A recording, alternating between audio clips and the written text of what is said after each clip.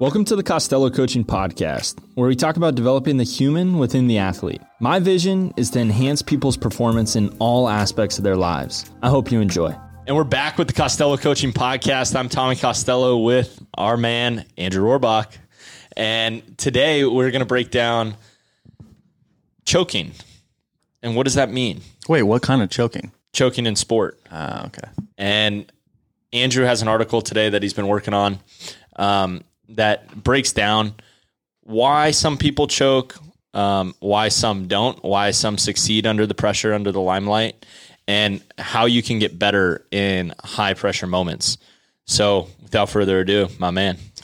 Tommy, good to see you again. Really good to see you. I heard you had a dinner last night that went pretty well. Yeah, dinner. We went to dinner with the Costello Coaching team, a bunch of men, and actually I want to talk about that for a second. I would love to. So something that we figured out amongst the group of men that was at dinner was 8 people that are all a part of what we're doing and what we're talking about today and who we're serving and who we're helping.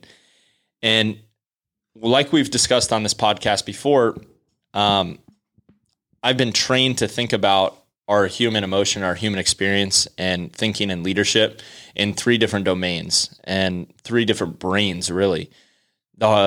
The CEO brain, which is thinking, analytical, money, power, success, drive, passion.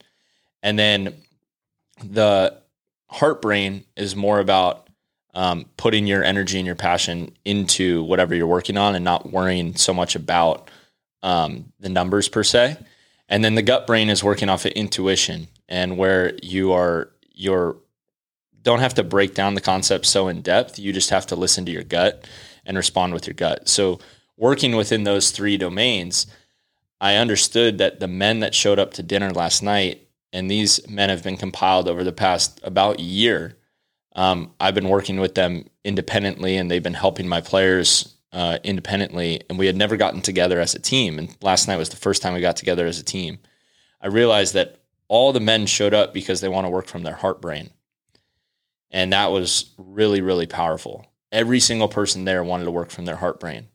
No one was there with the CEO cap on. No one was there just firing from the hip on intuition. Everyone had an open heart and was there to serve people.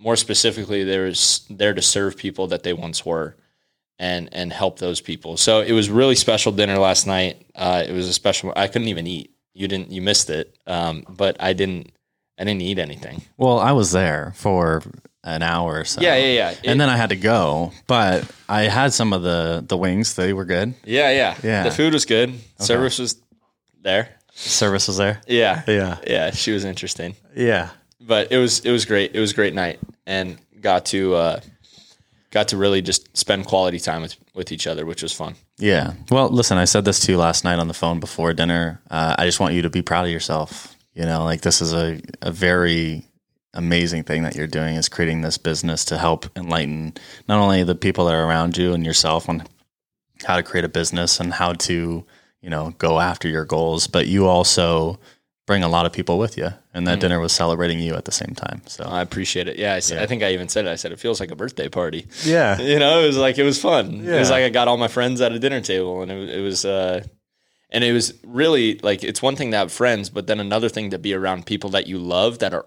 all on the same mission.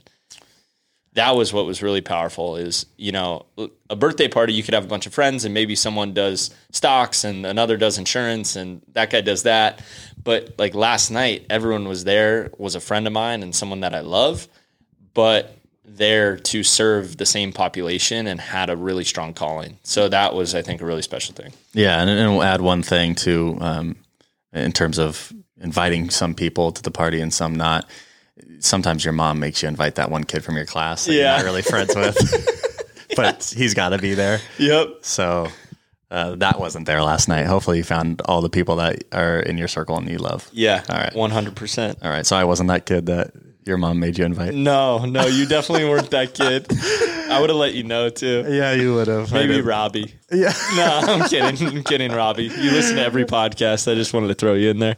Geez, funny. Okay. Well, enough funny. Let's do a second episode of this, sports psychology. Yep. Cool. You already introed it a little bit, concept of choking. I think I want to preface this a little bit with this concept. Not a lot of people choke, you know, it's a thing that doesn't happen too often. It can happen for sure, but it's not like, oh, this is an everyday occurrence. You striking out 3 days doesn't, 3 times in a game doesn't mean that you're choking. Mm-hmm. So we'll preface it by that. The article is choking interventions in sport. Something we're talking about in class right now. I thought it was really relevant, and I thought we had some good tangible evidence of maybe we introduce what choking is, use a good big vocabulary definition of it. Please. And then we'll go into some interventions to help people if they find themselves with that. Sound good? Yeah.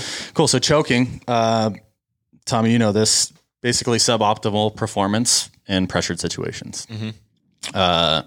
Pressure is pretty much any factor that increases a person's anxiety. So that could be, to choke, you have to have an existent skill. So you have to be already able to do it, right? You can't be in the process of learning a skill. You must already know the skill, be pretty proficient in the skill. And from that point, then you can choke. So anyone who's learning a new skill. So you have to be like an expert first. Yeah. Kind of. Yeah. Yeah. Essentially. Like you wouldn't say a 12-year-old baseball player is choking. Right. Unless they've learned that skill over and over again. And they've, I don't know what the metric is on who's proficient or not. It makes sense. And to choke, you must have that skill, and you also must have a motivation to perform well. If you don't have a motivation to perform well, you most likely probably won't choke. Mm-hmm. So this concept of, hey, I already know this skill. I'm taking a PK in my life at the world stage, and I really want to make this. You have an optimal time to probably choke. So the article talked about this thing called the distraction model. And basically the distraction model, sorry guys, is the attention shifts from task relevant to irrelevant cues because of heightened anxiety. So you go from, all right, I got to kick this, to some internal and external cues that happen for you. Internal cues could be, I'm worried that I'm not going to kick this and I'm not going to make this PK.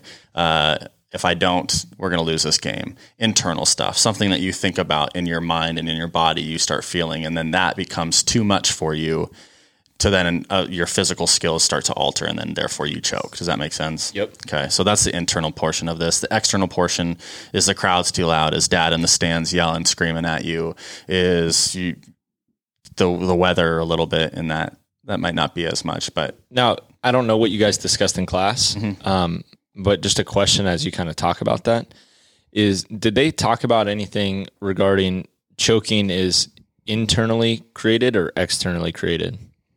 It's both. So it's your response to the external? Yeah. So like when you say dad in the stands or, maybe coach yelling at you or whatever the situation is coming from the outside, there was nothing regarding, whereas like if these things are happening, the likelihood of choking increases, nothing like that? Nothing specific. Yeah. It couldn't be any external cue. So for me, example, like when I was pitching in college at Long Beach State, we played at the University of Hawaii. Did you ever play there? I've played baseball in that stadium. I've never played a game though. Okay. So the stadium is stacked. It's huge. It's huge. And they sell out and they sell out. They have TVs in the stands to watch the game that's being played right in front of them. And I was running out there. I was a Friday night guy. I was running out there. And I was normally like, I was electric, man. I'm normally a pretty cool, calm, and collective guy. I had my processes to get myself centered, but as soon as I sat there on the mound and for the first time looked up towards the catcher and I saw all the people there and I saw everybody in the stands and it was electric, it took my breath away. I went, oh, and I had to take a second. I had to step off the mound before the game even started. I had to use like an actual cue to get myself to get back into that frame. Was your heart rate up? Yeah, once I saw the stands, yeah. I imagine my sweaty heart rate. hands? Yeah, as soon as it happened. I've had that once before in my life too. It was weird. It wasn't like a big game or anything, but I was pitching against like a prospect. He was getting drafted in the first round, and there was a lot of scouts that had actually like texted me that they were going to come watch me pitch, this and that. And I felt like it was like my last chance kind of opportunity when I was in college. Like, oh my God, I got to really show out. And I took the mound, and the stands were I knew all the scouts. So I was like, oh my God. And then just all the radar guns went up and my focus was there. And then the hitter came up and all the cameras came out. And I was like, oh man. And my heart rate was racing. My palms were super sweaty. I think I walked 2 batters in a row, and it felt like I had walked 6 runs in. Hey guys, hope you're enjoying the show. Only way this podcast grows is if it's shared. So please share it with your friends, family, or anyone you feel like it can help enhance their performance in their life. A little karma goes a long way. Let's get back to the show. And, it was just like, but it got way outside of me. It wasn't choking per se, but it was whatever type of anxiety that was overpowered my performance. Well, that's technically a form of choking. Like what constitutes someone actually choking in a game? Is it like a big moment? It could be a big moment. It could be that. It could be 2 walks in a row that turned into 6 because you weren't able to slow the game down. Essentially, it's how do you define choking in your career as your performance, and then how do like the fans decide choking? I feel like the fans decide choking typically when it's like a big shot in a basketball game, or a putt in golf, or a dropped pass as a receiver, maybe an error by a fielder. I think like a sequence of events isn't choking; it's just poor performance. Yeah. But I think in this context, in this conversation, choking is more quantified here as like something externally and internal emotions created the result that you weren't desiring.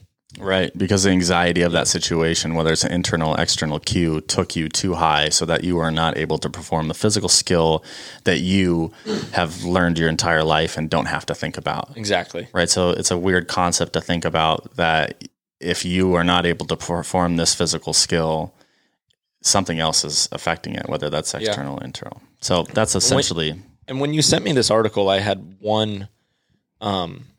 I've thought about this concept of choking obviously before, and my perspective on this is if you aren't in the position to choke, if you aren't put in those positions first, then you shouldn't have an expectation of success. Meaning we need repetitions in high pressure situations in order to succeed in them consistently. So you look at like a Michael Jordan and LeBron James as 2 competitors, or Tiger Woods or Derek Jeter, Tom Brady, the list can go on. Everyone knows who those people are, but they have failed in those environments before. And we remember them for all their success that they had in those moments, not so much for their failures, but it was the amount of chances they had that they got better at that act. You need the reps to get better at something. As this isn't the first time we've podcast, and the more you podcast, the better you get at podcasting. Well, the more chances you get at taking the game-winning shot, the more often you'll succeed and hit the game-winning shot. So I don't like putting pressure on people and saying that they're choking when maybe that was their first time ever taking a game winner. You know what I mean? That's just like, you just missed the shot, but everyone misses, 30% of their shots or 40% or 50% of their shots. So that's like my thought process on it is, maybe you could limit the amount of choking if you quantified it as, all right, how many times have you taken this high pressure moment on? And if you have taken it on 20 times before and you've succeeded, so many times, then maybe you choked. But it's the same concept of like what's the opposite of choking is coming up clutch. Mm-hmm. I think coming up clutch is like a relevant term too, because it's the amount of chances that they've had in that moment and then their success ratio, Yeah, I would agree. And I think what you're saying is if you give yourself more opportunity to be in that situation, then you're going to have a better chance of fighting those demons or that high anxiety or those internal, external cues that are going to take your anxiety too high.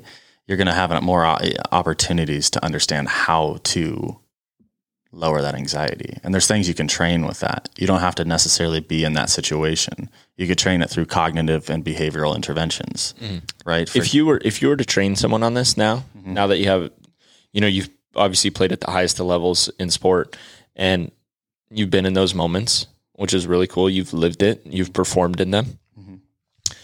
Knowing what you know now in terms of the science behind all this and the research that you've been in conversation with, how would you coach that? Yeah. Well, before someone even steps on a field, if I was just going to use the psychology aspect and train them that way, I would use visualization as a huge key. setting yourself up to visualize maybe specific counts that you're in, if we're using baseball as a term, or visualization in terms of if you're ready to, make that PK at the Olympic Games. I would use visualization. I would coach that into that. I'd also use goal setting. So I'd give them I would listen to their goals and help them set realistic expectations for those goals. For example, sometimes we used to do at Long Beach State, we do 1-1 counts, and we goal set how many times we want to win a 1-1 count. So for example, I love winning the 1-1. Yeah, the 1-1, huge. The statistics on winning or losing that is very, very. Hey, note that we're going to talk about that at practice today, winning the 1-1 count. Yeah, 1-1 count. So goal setting how many batters you want to win that. If that's out of 10 batters, I get a 1-1 count, I want to win 7 of them. That gives you an opportunity to slow yourself down, right? You start thinking of the actual process that it needs to get to that point instead of letting the anxiety of that situation take over. That's really cool. Yeah. So goal setting, mental toughness training. That's mindfulness, positive self-talk, affirmation training. That's how I would kind of like implicate it to somebody. Is there anything where it's like physical too? So I saw on Instagram today, University of Arizona was throwing bullpens, and they had all 16 of their pitchers. Did you see this? I don't know. So they had all 16 of their pitchers surrounded the pitcher, and then they had the Edgertronics video camera behind. They had the TrackMan behind the catcher, and the whole team was cheering on this pitcher, like in a horseshoe around him on the bullpen mound. And the coaches are there, and he's like, all right, fastball 4 spot. And the guys are like, come on, let's go, baby, let's go. And he throws the ball, yeah, let's go. And they were like simulating like the energy, which I thought was so cool. I feel like it falls perfectly in line with what we're talking about. Yeah. Actionable way to kind of prepare someone for the moment cognitively. Yeah, we did that at Long Beach State where we did the opposite, where we weren't building them up. We were chirping. Yeah. And it's tough. People have to buy into that process. The pitcher has to buy into it. That's why I kind of like the U of A one, because I had seen the chirp one before, and we did that in junior college. It's kind of like, it's almost like it's just like a funny day. You know what I mean? You can't like take it too serious. Or even on Instagram, there's these guys that show up to golf courses, and they like the group, the foursome comes by, and they pay the group, or the group pays the guys to chirp them. Mm-hmm. Like he makes fun of them, like he steps up to the tee box and tells a joke about him. Yeah. And like tries to distract him. Yeah. That's kind of like what those pens were like, which is fun and silly. But I feel like the supportive way is actually in hyping him up and having energy behind it is a little bit more realistic. That's a good point. I'll bring up a Long Beach State thing too. We did that training where we chirped, and then we also built the guy up. Okay. And then it actually was very applicable to a game situation. So that pitcher was in a situation, and it was like a 1-1 count, and everyone in the dugout, even though it was, Long Beach State, we had a good amount of people there. We sat there and we're like, hey, this is a situation. Let's bring this up. And what it does is it like gets you off that frame of mindset that you currently are running in. And the kid started like laughing on the mound. Yeah, that's awesome. He had to collect himself, but then, he has real applicable experience that he did do that. Yeah, that's cool. One other thing that people are starting to train is this concept of quiet eye training. Have you heard of this? Yeah. You have? I have, yeah. Okay. Go ahead, explain it. So essentially it's setting your eyesight on a specific visual cue and then holding the eye for like 2 seconds and then verbally making a statement that your eyes are set and then using the action from there. So they do it like in basketball. Mm-hmm. There's a coach. We learned this at school. The coach had this guy sit there, take two bounces with the basketball, come in at the free throw line, and he set his eyes like right at the very front of the rim, and it would sit there and quiet eye, and then would go like vision set, and then would vocalize it. You have to vocalize it. Yeah. And now, they found that their percentage increase from within 3 seasons went up from like 40% to like 85% or 90%. They became like the best free throw shooters. And it really, what it's doing is it's letting you take a second, have your vision focused. And so that kind of like shrinks anything from the external, right? You get really, really, really focused point. Like I'm focused right now on your eyes, and I'm not going to like let myself get locked off of that. Mm-hmm. Your attention can only be focused on like one thing. When it gets too many things, that's when you start going all over the place. Like, Yeah. what am I doing? Right? You're not focused on that. So quiet eye training is another aspect of how I would train this. With I'm going to do that at practice today. And the way I'm going to do it at practice, and as silly as it kind of sounds for anyone that's played baseball, when we play catch, I do it like football practice. The balls are in the glove and I say set, throw, and everyone throws on command. Set, throw. They all throw on command. And for every dropped ball that there is, at the end of catch play, we have 3 push-ups per dropped ball. So if there's 12 drops throughout the catch play session for the team, we all have 36 push-ups, coaches included. And the point is, if I believe that catch play is so important because 83% of errors come from bad throws and 17% comes from fielding errors, then we should put a huge focus into playing catch well. And what has happened is they don't talk during catch play. And you could go be at the highest level Division I schools and you could go watch the pitchers play catch or the infielders play catch. There's drop balls all the time. And if you just tallied it from the sidelines without having the set throw and you watch how many drop balls, you can go to Division I practice. I guarantee you there's going to be 15 to 30 drop balls, like at least. And we got a bunch of 13-year-olds playing catch. But what I'm going to do today is I'm going to say set vision, and I'm going to explain what that means. Set vision, and I'm going to force the opposite person to set their glove. Set vision, throw. And where we've gone is so I tell them there's goals and their standards. So the standard is we're not going to exceed 10 drops today. And the goal is we're going to go for 5. We're not going to exceed, we're going for less than 5 drops. There's no way in hell that we get 10. That's our standard. Like that's our standard. We're not. So what I'm going to do is they've been consistently hitting that 4 number for the last 3 practices, which is really cool. It's such efficient catch play. And then when we go do infield drills, they play catch better because they're trained to play catch well. Let's see what the numbers do when I say set vision, throw. They might not go up immediately, but they definitely are going to have an opportunity. If you set that as a foundation that they do that, they'll find a way to do it within the game situation as well. Like a guy fielding a ground ball. Pick up the first baseman. Pick up the first baseman immediately. Pick up this. It's good training, though. Yeah. There's a purpose behind it. Right. And so the purpose really sets you in a situation where you're not focusing your energy on something else, right? External or internal. Your attention is being focused externally on something that is productive. Like they do this within soccer. Like the first example of this is a German guy practicing before the World Cup to set PKs. And what he used to do was just say, I'm going to hit it to the back right of the net, very top. And he'd say it out loud. He'd have to say it out loud.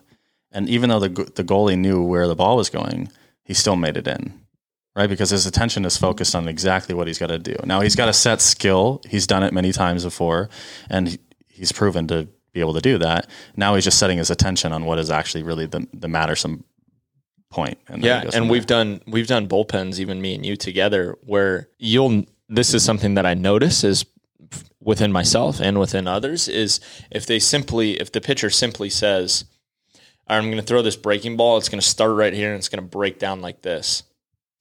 And it's going to start at your shoulder and end up at your knee. If they just say that, the pitch happens more often than not. Yeah. And they look legit doing it because it's pretty cool. But there's something with, setting it out there and then executing it and building confidence off the fact that you said you were going to do it, you did it, and then you're more confident. It's pretty simple, but it's overlooked. Yeah. So this whole concept and all these things that we've talked about today allows you maybe some tangible evidence and tangible things that you can do in your life and your sport or whatever it is. It doesn't just have to be sport. Mm-hmm. Set an attention focus to a certain attitude throughout the day, or it's something specific you want to write down goals that you want to achieve throughout the day. Stay attention focused to that. Yep. Set your eyes focused to it. Something along those lines. Beautiful. Set your eyes to it and accomplish it. There you go. Awesome. Hey guys, thanks for listening to the show. I hope you benefited from this. Give the show a follow, share it, and comment what you'd like to hear more of so we can help more people perform in all aspects of their lives.